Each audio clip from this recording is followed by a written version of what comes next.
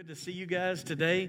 This is our final message in the DNA series. We've been talking about the core of the local church, particularly our church, and what makes this the great place that it is. We've discussed our mission statement, that we exist to help people reach higher by helping them love God, love others, and serve the world. And we talked about where that comes from. It comes from the great commandment that Jesus gave us when he said, you shall love the Lord your God with everything you've got. And the second great commandment, he said, is to love your neighbor as yourself. And then today we're going to finish out by talking about the serve the world part of our mission statement. We love God, we love others, and we serve the world by going to the world with the good news of Jesus Christ. And so today we're going to take you to the Gospel of Matthew, chapter 28, verses 16 through 20, as we finish out this series. And we talked about how that we try to get you to help us in four ways, and we try to help you along a path in four ways to actually live out this mission, to love God, love others, and serve the world. We call them the 4 Gs. We gather, we grow, we give, and we go. So we gather for worship regularly here on Sunday mornings, and we worship God. We grow in the Word of God by learning more about God's Word in small groups we call life groups. And we do community together, and we study God's Word together, and we apply God's Word together. We also give to the work of God through our church with our time and our talent and even our treasure, our money. And then we go to the world. And we're a church that has the world on our heart because we believe God had the world on his heart. For God so loved the world, Jesus said. And so today we're talking about going to the world with the gospel of Jesus. And we often call this missions, or we call it evangelism. Evangelism just means sharing a good message. And we have a good message to share with people about God's love through Jesus Christ. Now, often people get nervous when they start thinking about sharing the gospel with someone else. The abbot of a monastery called a novice into his office and said, tomorrow you will give the sermon at chapel. And the novice was just deathly afraid of public speaking. I don't know if you know this, but when surveys are taken in America about people's fears, the number one fear that Americans have is standing up and giving a speech in public. And evidently this young novice had filled out that survey multiple times. And so he said, no, I'm not doing it. The monk said, yes, you are.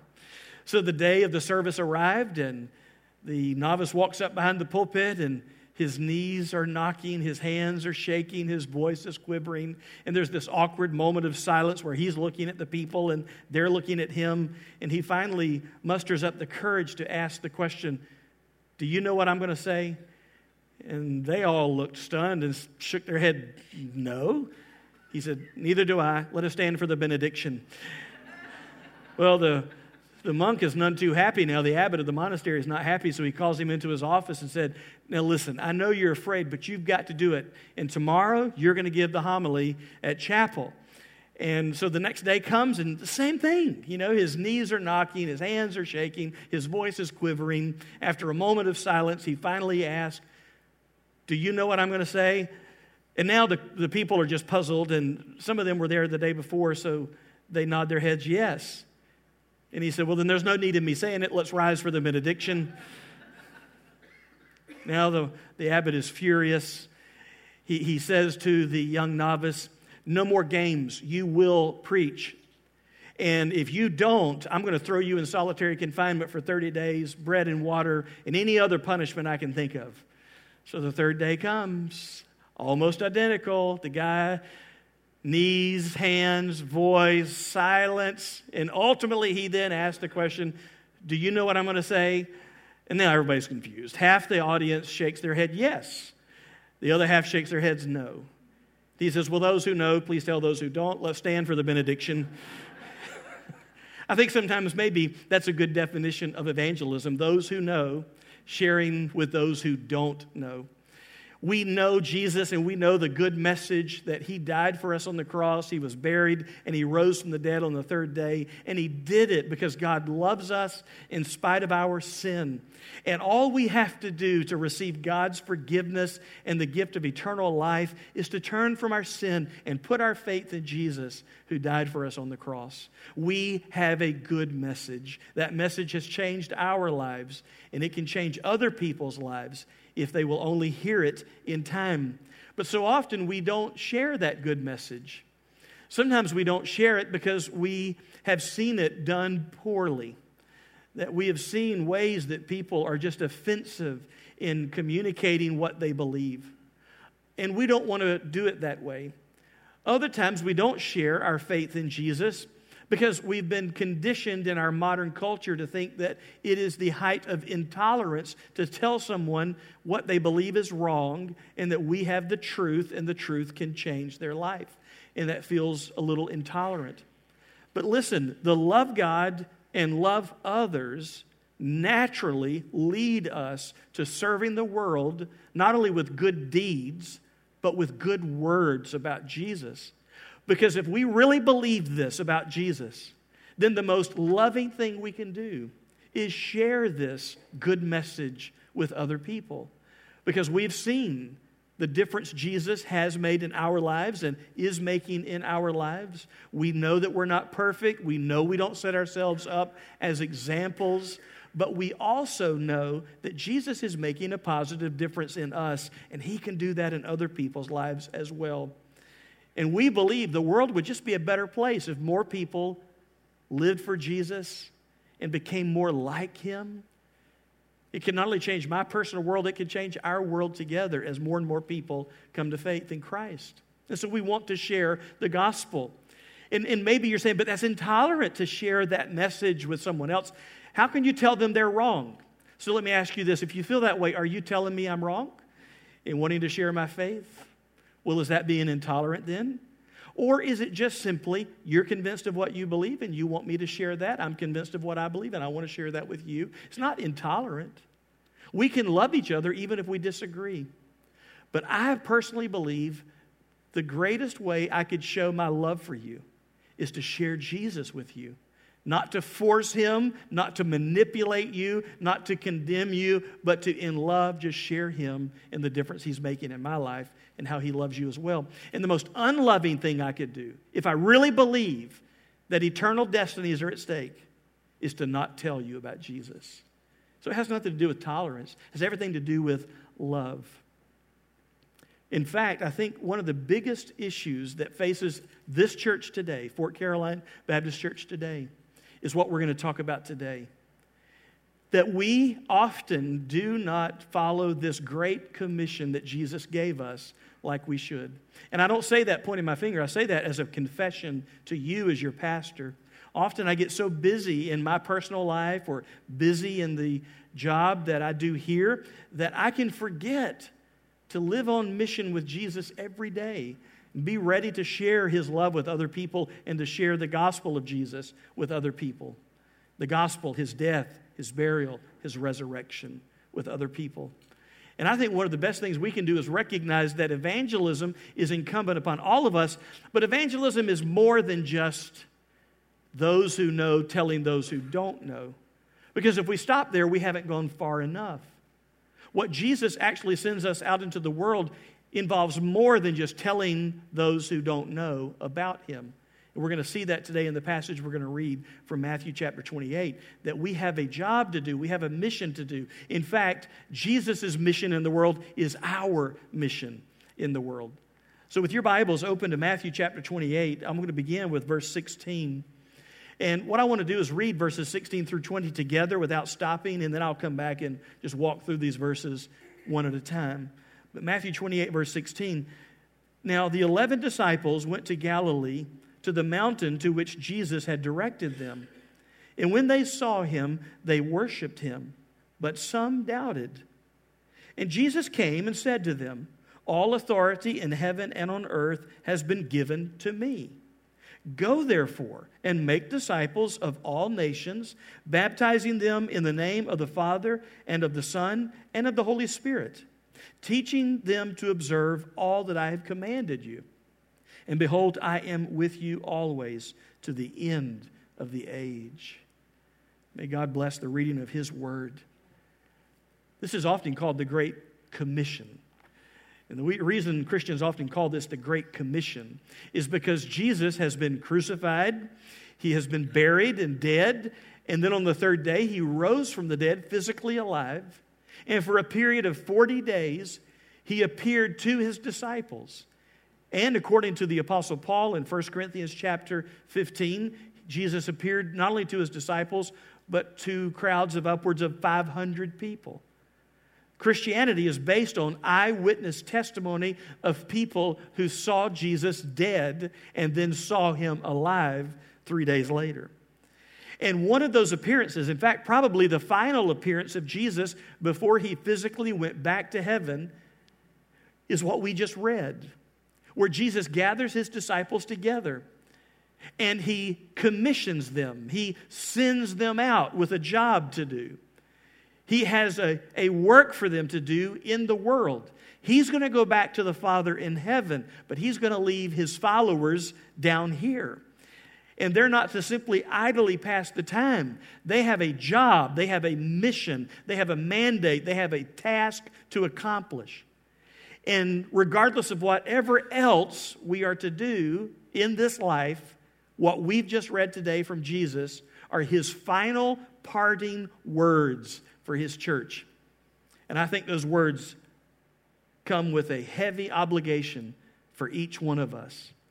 Now, if you are looking at this, looking at verses 16 through 18, we discover that one of the reasons, or one of the ways that we're to go to the world is we're to go to the world with Jesus' authority.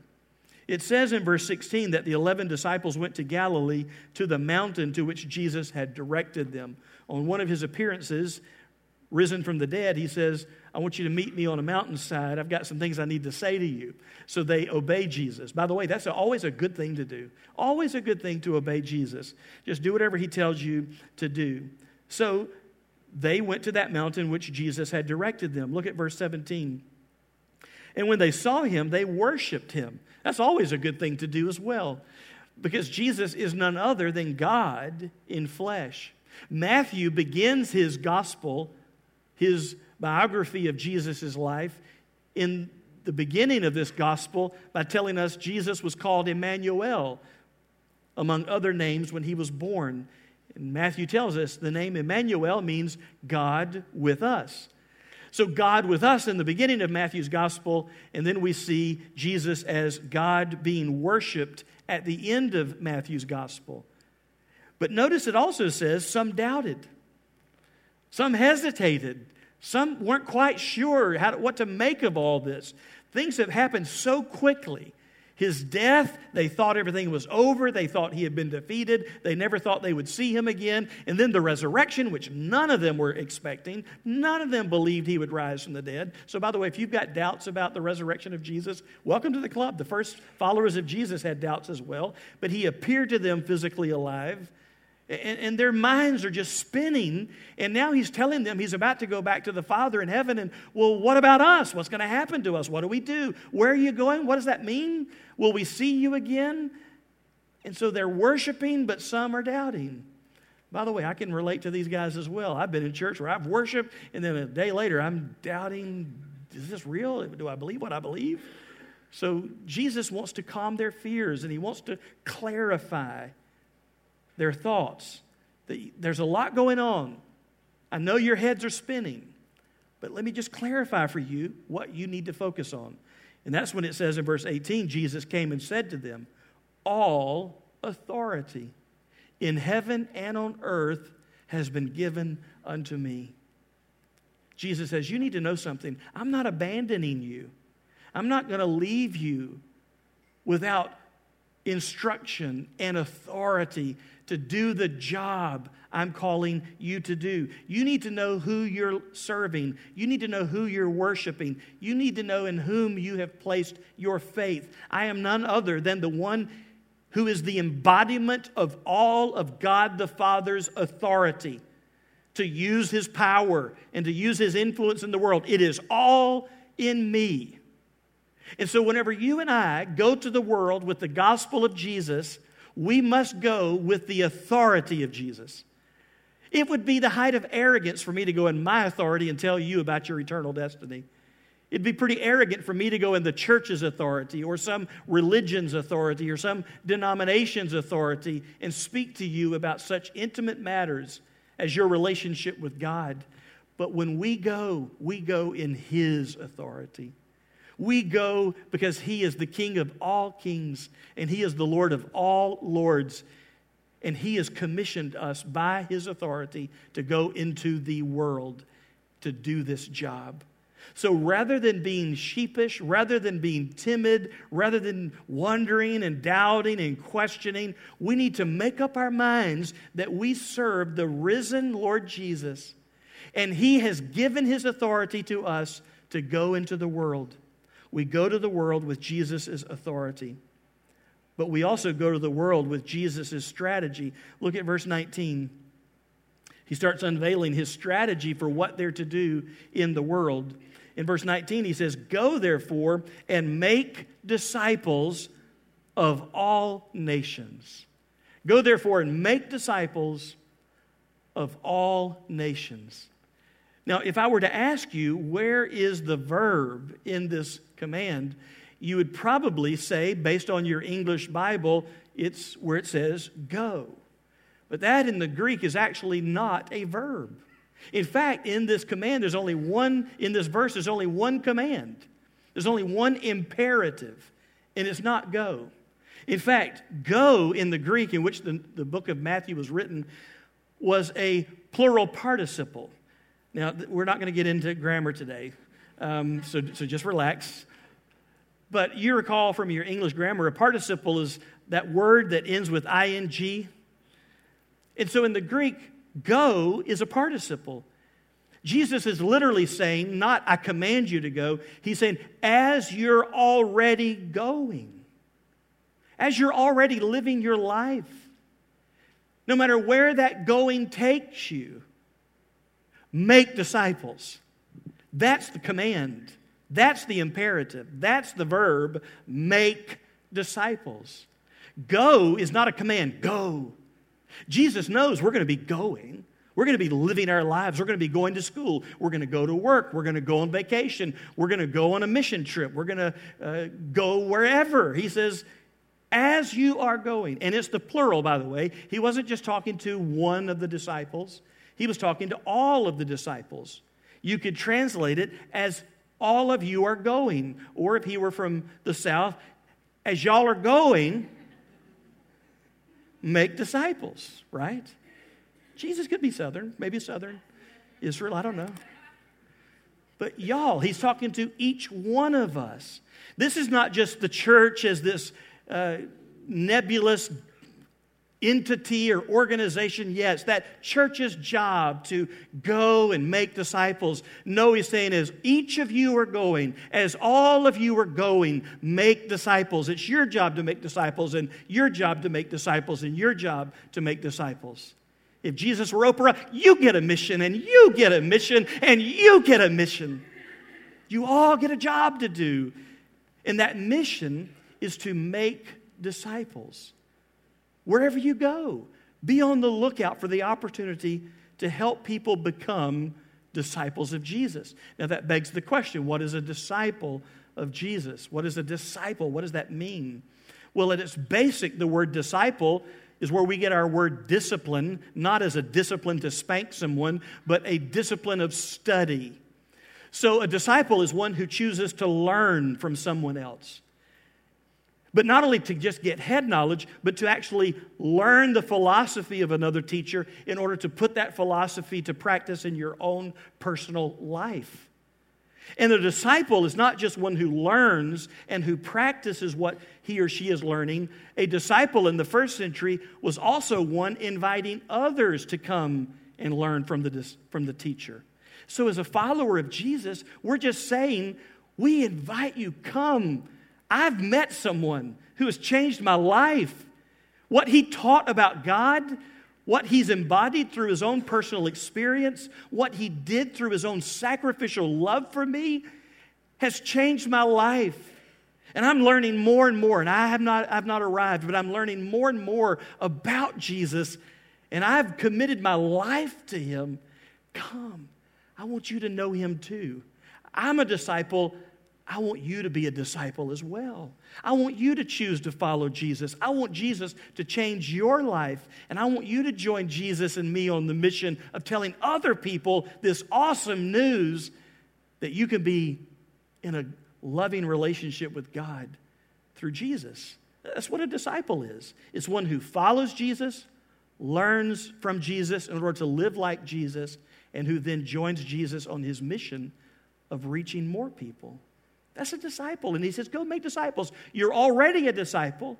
Go make more. Each of you, this is your job to do. And when he says make disciples, he's not saying force people. We can't force people. We can't coerce people. We can't pressure people.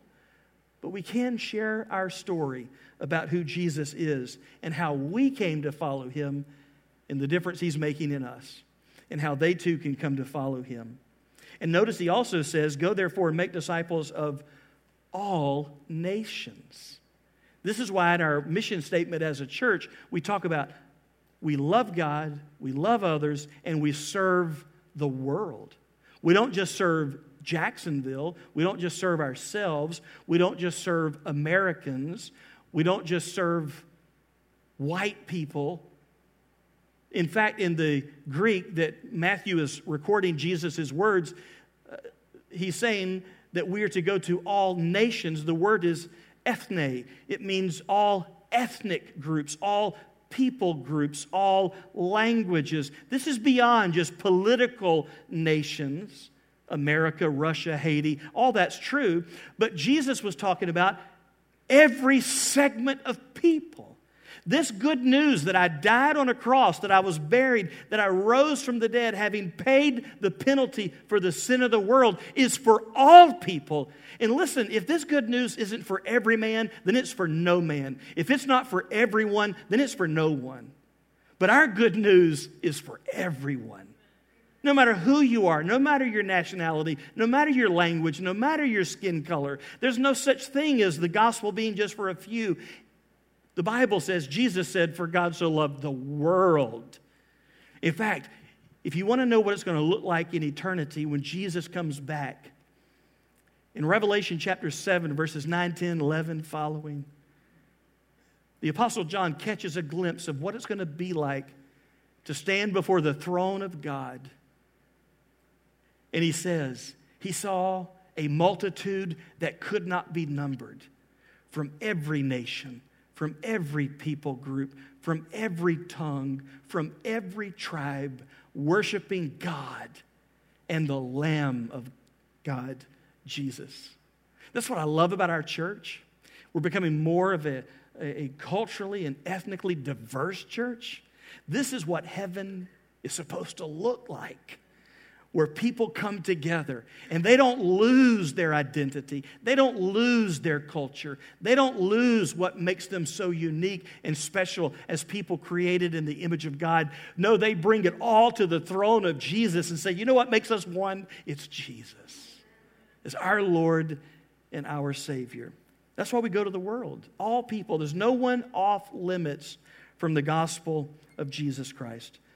So we go to the world with Jesus' authority and strategy. But notice what happens in verse 19. After we make disciples, after a person says, yes, I want to be a follower of Jesus, what should happen? Well, Jesus says, baptizing them in the name of the Father and of the Son and of the Holy Spirit. Baptizing. Jesus says, listen, go into all the world, make disciples, but there are no incognito followers of mine. Everyone who's a real disciple goes public with her faith, goes public with his faith. And the way they go public is through baptism. Now that word in the Greek, bapto, means to immerse in water. It means to submerge in water. That's the only thing it's ever meant in Greek language. And so to baptize a disciple of Jesus is to place them underwater, bring them back up as a symbol. A symbol of what? A symbol of the one who they now follow, Jesus, who was crucified, buried, and raised from the dead on the third day. And when a person stands in water and they're making their public profession of faith in Jesus Christ, and they're being baptized in the name of the Father and of the Son and of the Holy Spirit, they're saying, I have chosen to put my faith in the one who was crucified for me, who was buried for me, and who rose from the dead to save me. My faith is in Him. So you're preaching a sermon without saying a word. You're preaching about the death, burial, and resurrection of Jesus. That's why baptism always symbolizes a grave. That's why the Apostle Paul would tell the Corinthian church, don't you know when you put your faith in Jesus and you were saved, you were crucified with Him, you were buried with Him, but you've been raised to walk in a new life. God brought you out of spiritual death and darkness into a brand new life available only in Jesus. That's why when people get baptized at our church, we shout and we celebrate and we have a party. It's because it would be as if one of your loved ones came out of a grave alive. I promise you, you'd get happy.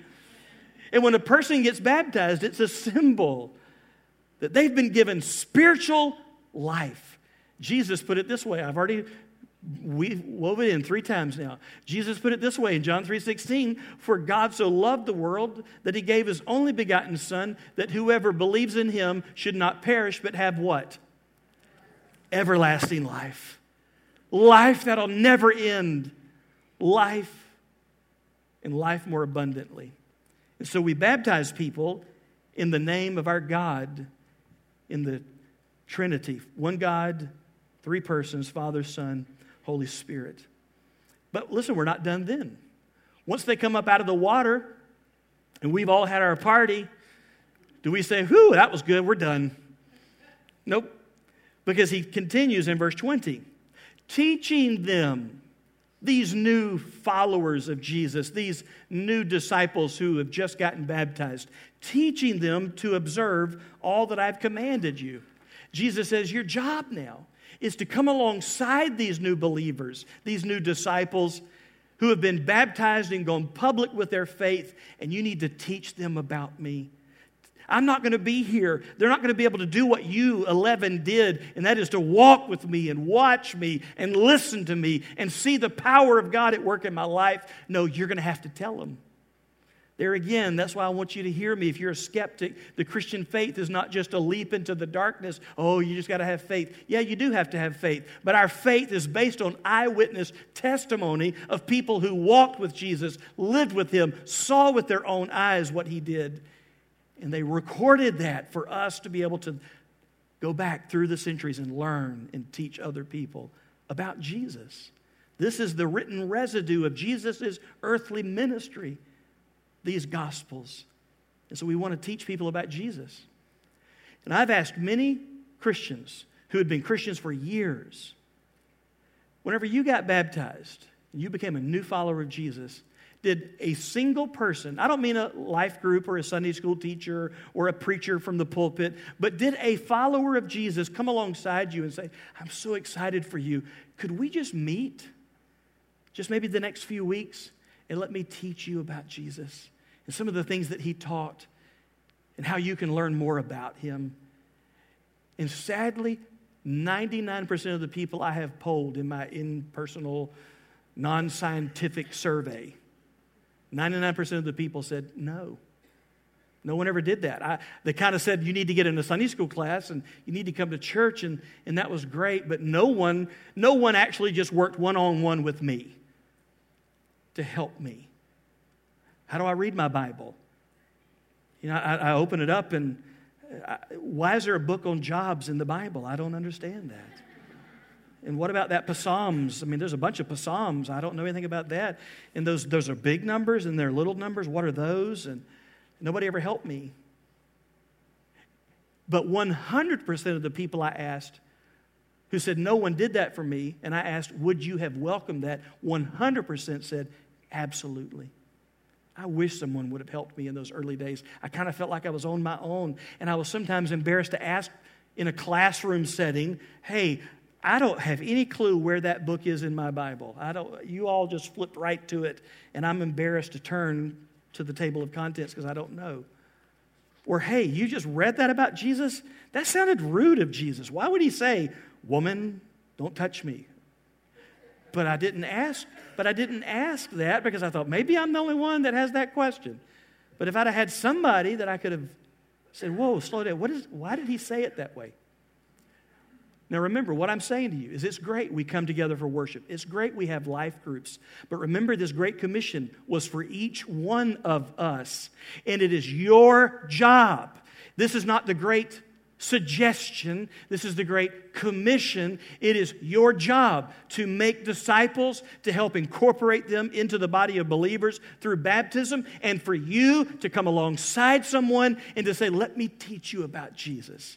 So, I don't know the Bible as well as I should, and I've never been to Bible college or seminary, but you know Jesus.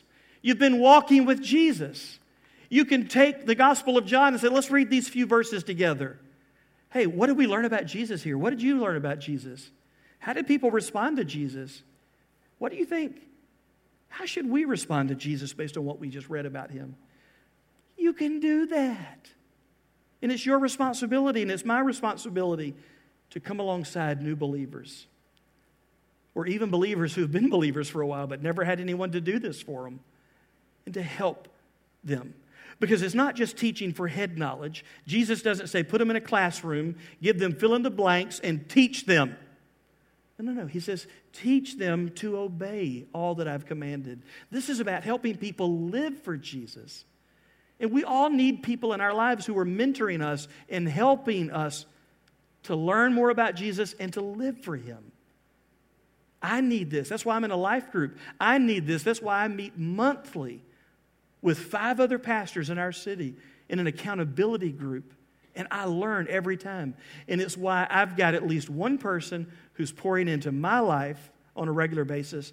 And there's one person I'm pouring into his life on a regular basis. My one person is William. He's a member of our church, new believer recently, maybe a year or so now. And he and I meet regularly. We usually meet at Nuke's Eatery if you want to see us out in the wild. We're usually at Nuke's Eatery once a month for lunch. And that's all we do. We read about Jesus. We ask questions. What did you learn about Jesus in there? What do you think that's telling us about Jesus? How did the people of Jesus' day respond to him? How do you think, based on what we just read, we ought to respond to Jesus? Let's talk about that. We had the best time. You can do that. You don't have to have a seminary degree to do that. Teaching them to observe. So we go to the world with Jesus' authority, Jesus' strategy. But here's some other good news. We go to the world with Jesus' company. His authority, his strategy, and his company. Look at verse 20. Not only are we teaching them to observe all that I've commanded you, he says, and behold, I am with you always to the end of the age. Young people, I want you to know Jesus isn't just looking for you to go on a mission for him. He wants you to realize your life is a mission with him. Wherever you go, he's right there with you. Adults, you need to hear this. You're not just on a mission for Jesus. You're on a mission with Jesus. He is always with you. And his disciples, those 11 and those 500 that were there with them, needed to hear this because most of those 11 are going to lose their lives before it's all said and done for the cause of Christ. And he wants them to know, even if you're breathing your last breath, I'm with you. Look with your eyes of faith. I'll never leave you. I'll never abandon you. Even if your government persecutes you, even if your own kinspeople reject you, even if people put you in jail, even if people laugh at you and ridicule you, I'm with you always. And even if you have success, and man, you talk about success. This a little band of believers, within one generation, the Bible says, turned their world upside down. They had gone to every known part of their world with the gospel, without television, without internet, without radio, without the printing press. How did they do it? Jesus was with them. And everywhere they went, they just gossiped the gospel about Jesus everywhere they went. And even when they had success, rather than getting the big head, remember Peter, who denied even knowing Jesus 3 times before the cross? Later, on the day of Pentecost, gets up and preaches a gospel sermon, and 3,000 people get saved and are baptized. And you could almost hear Jesus saying to him, don't get the big head. Remember, I'm with you. I did all this. You're just the messenger. I'm the Savior. I'm with you always. And I don't know what some of you are going to face whenever you say, I want to start telling more people about my relationship with Jesus and how they can be saved. Maybe you're nervous. Jesus is with you. He'll never leave you. He'll never forsake you. I'm with you always to the end of the age.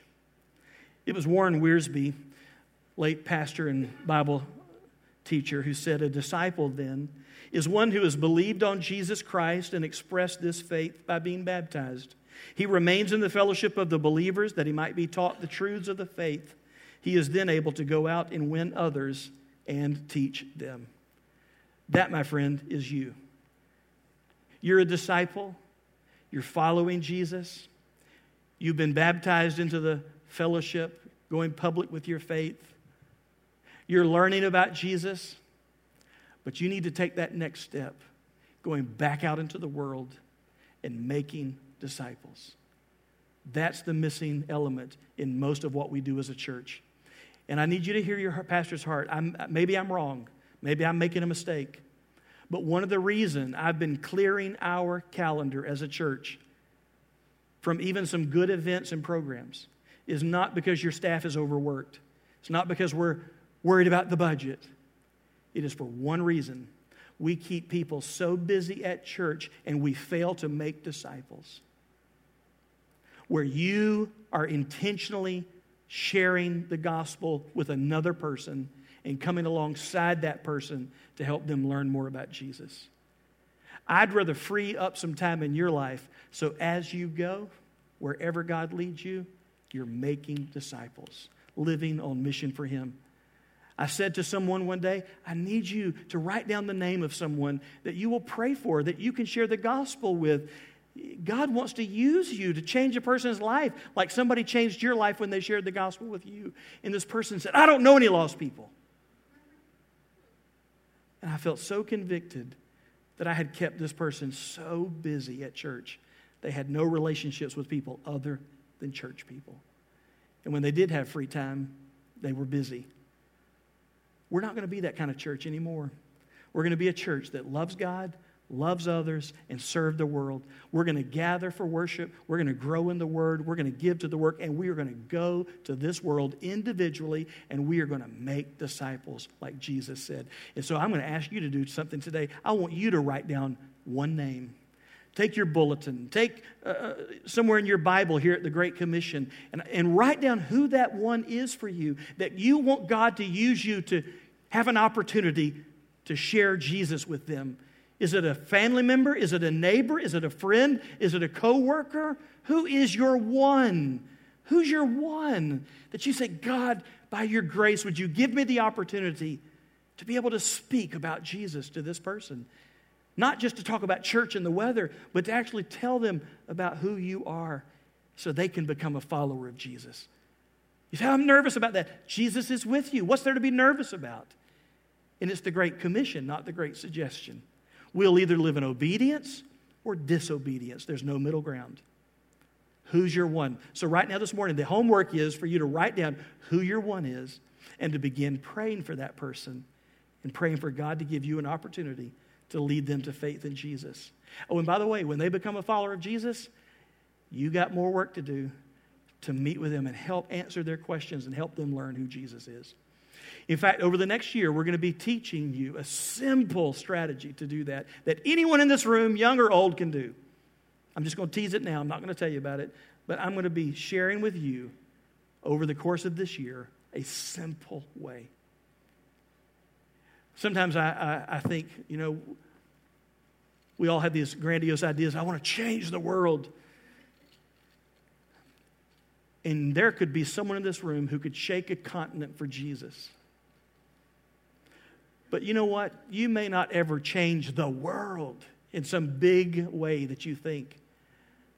But everybody in this room can change somebody's world by introducing them to Jesus. I'm so grateful for the people who introduced me and my family to Jesus. It changed our world. Let's pray together. With your heads bowed, your eyes closed, maybe today, for the first time in your life, you realize you need Jesus as your personal Savior. Why don't you tell him that right now? You could pray silently in your heart. He'll hear you. Say, dear Lord Jesus, thank you for loving me so much that you died for me on the cross.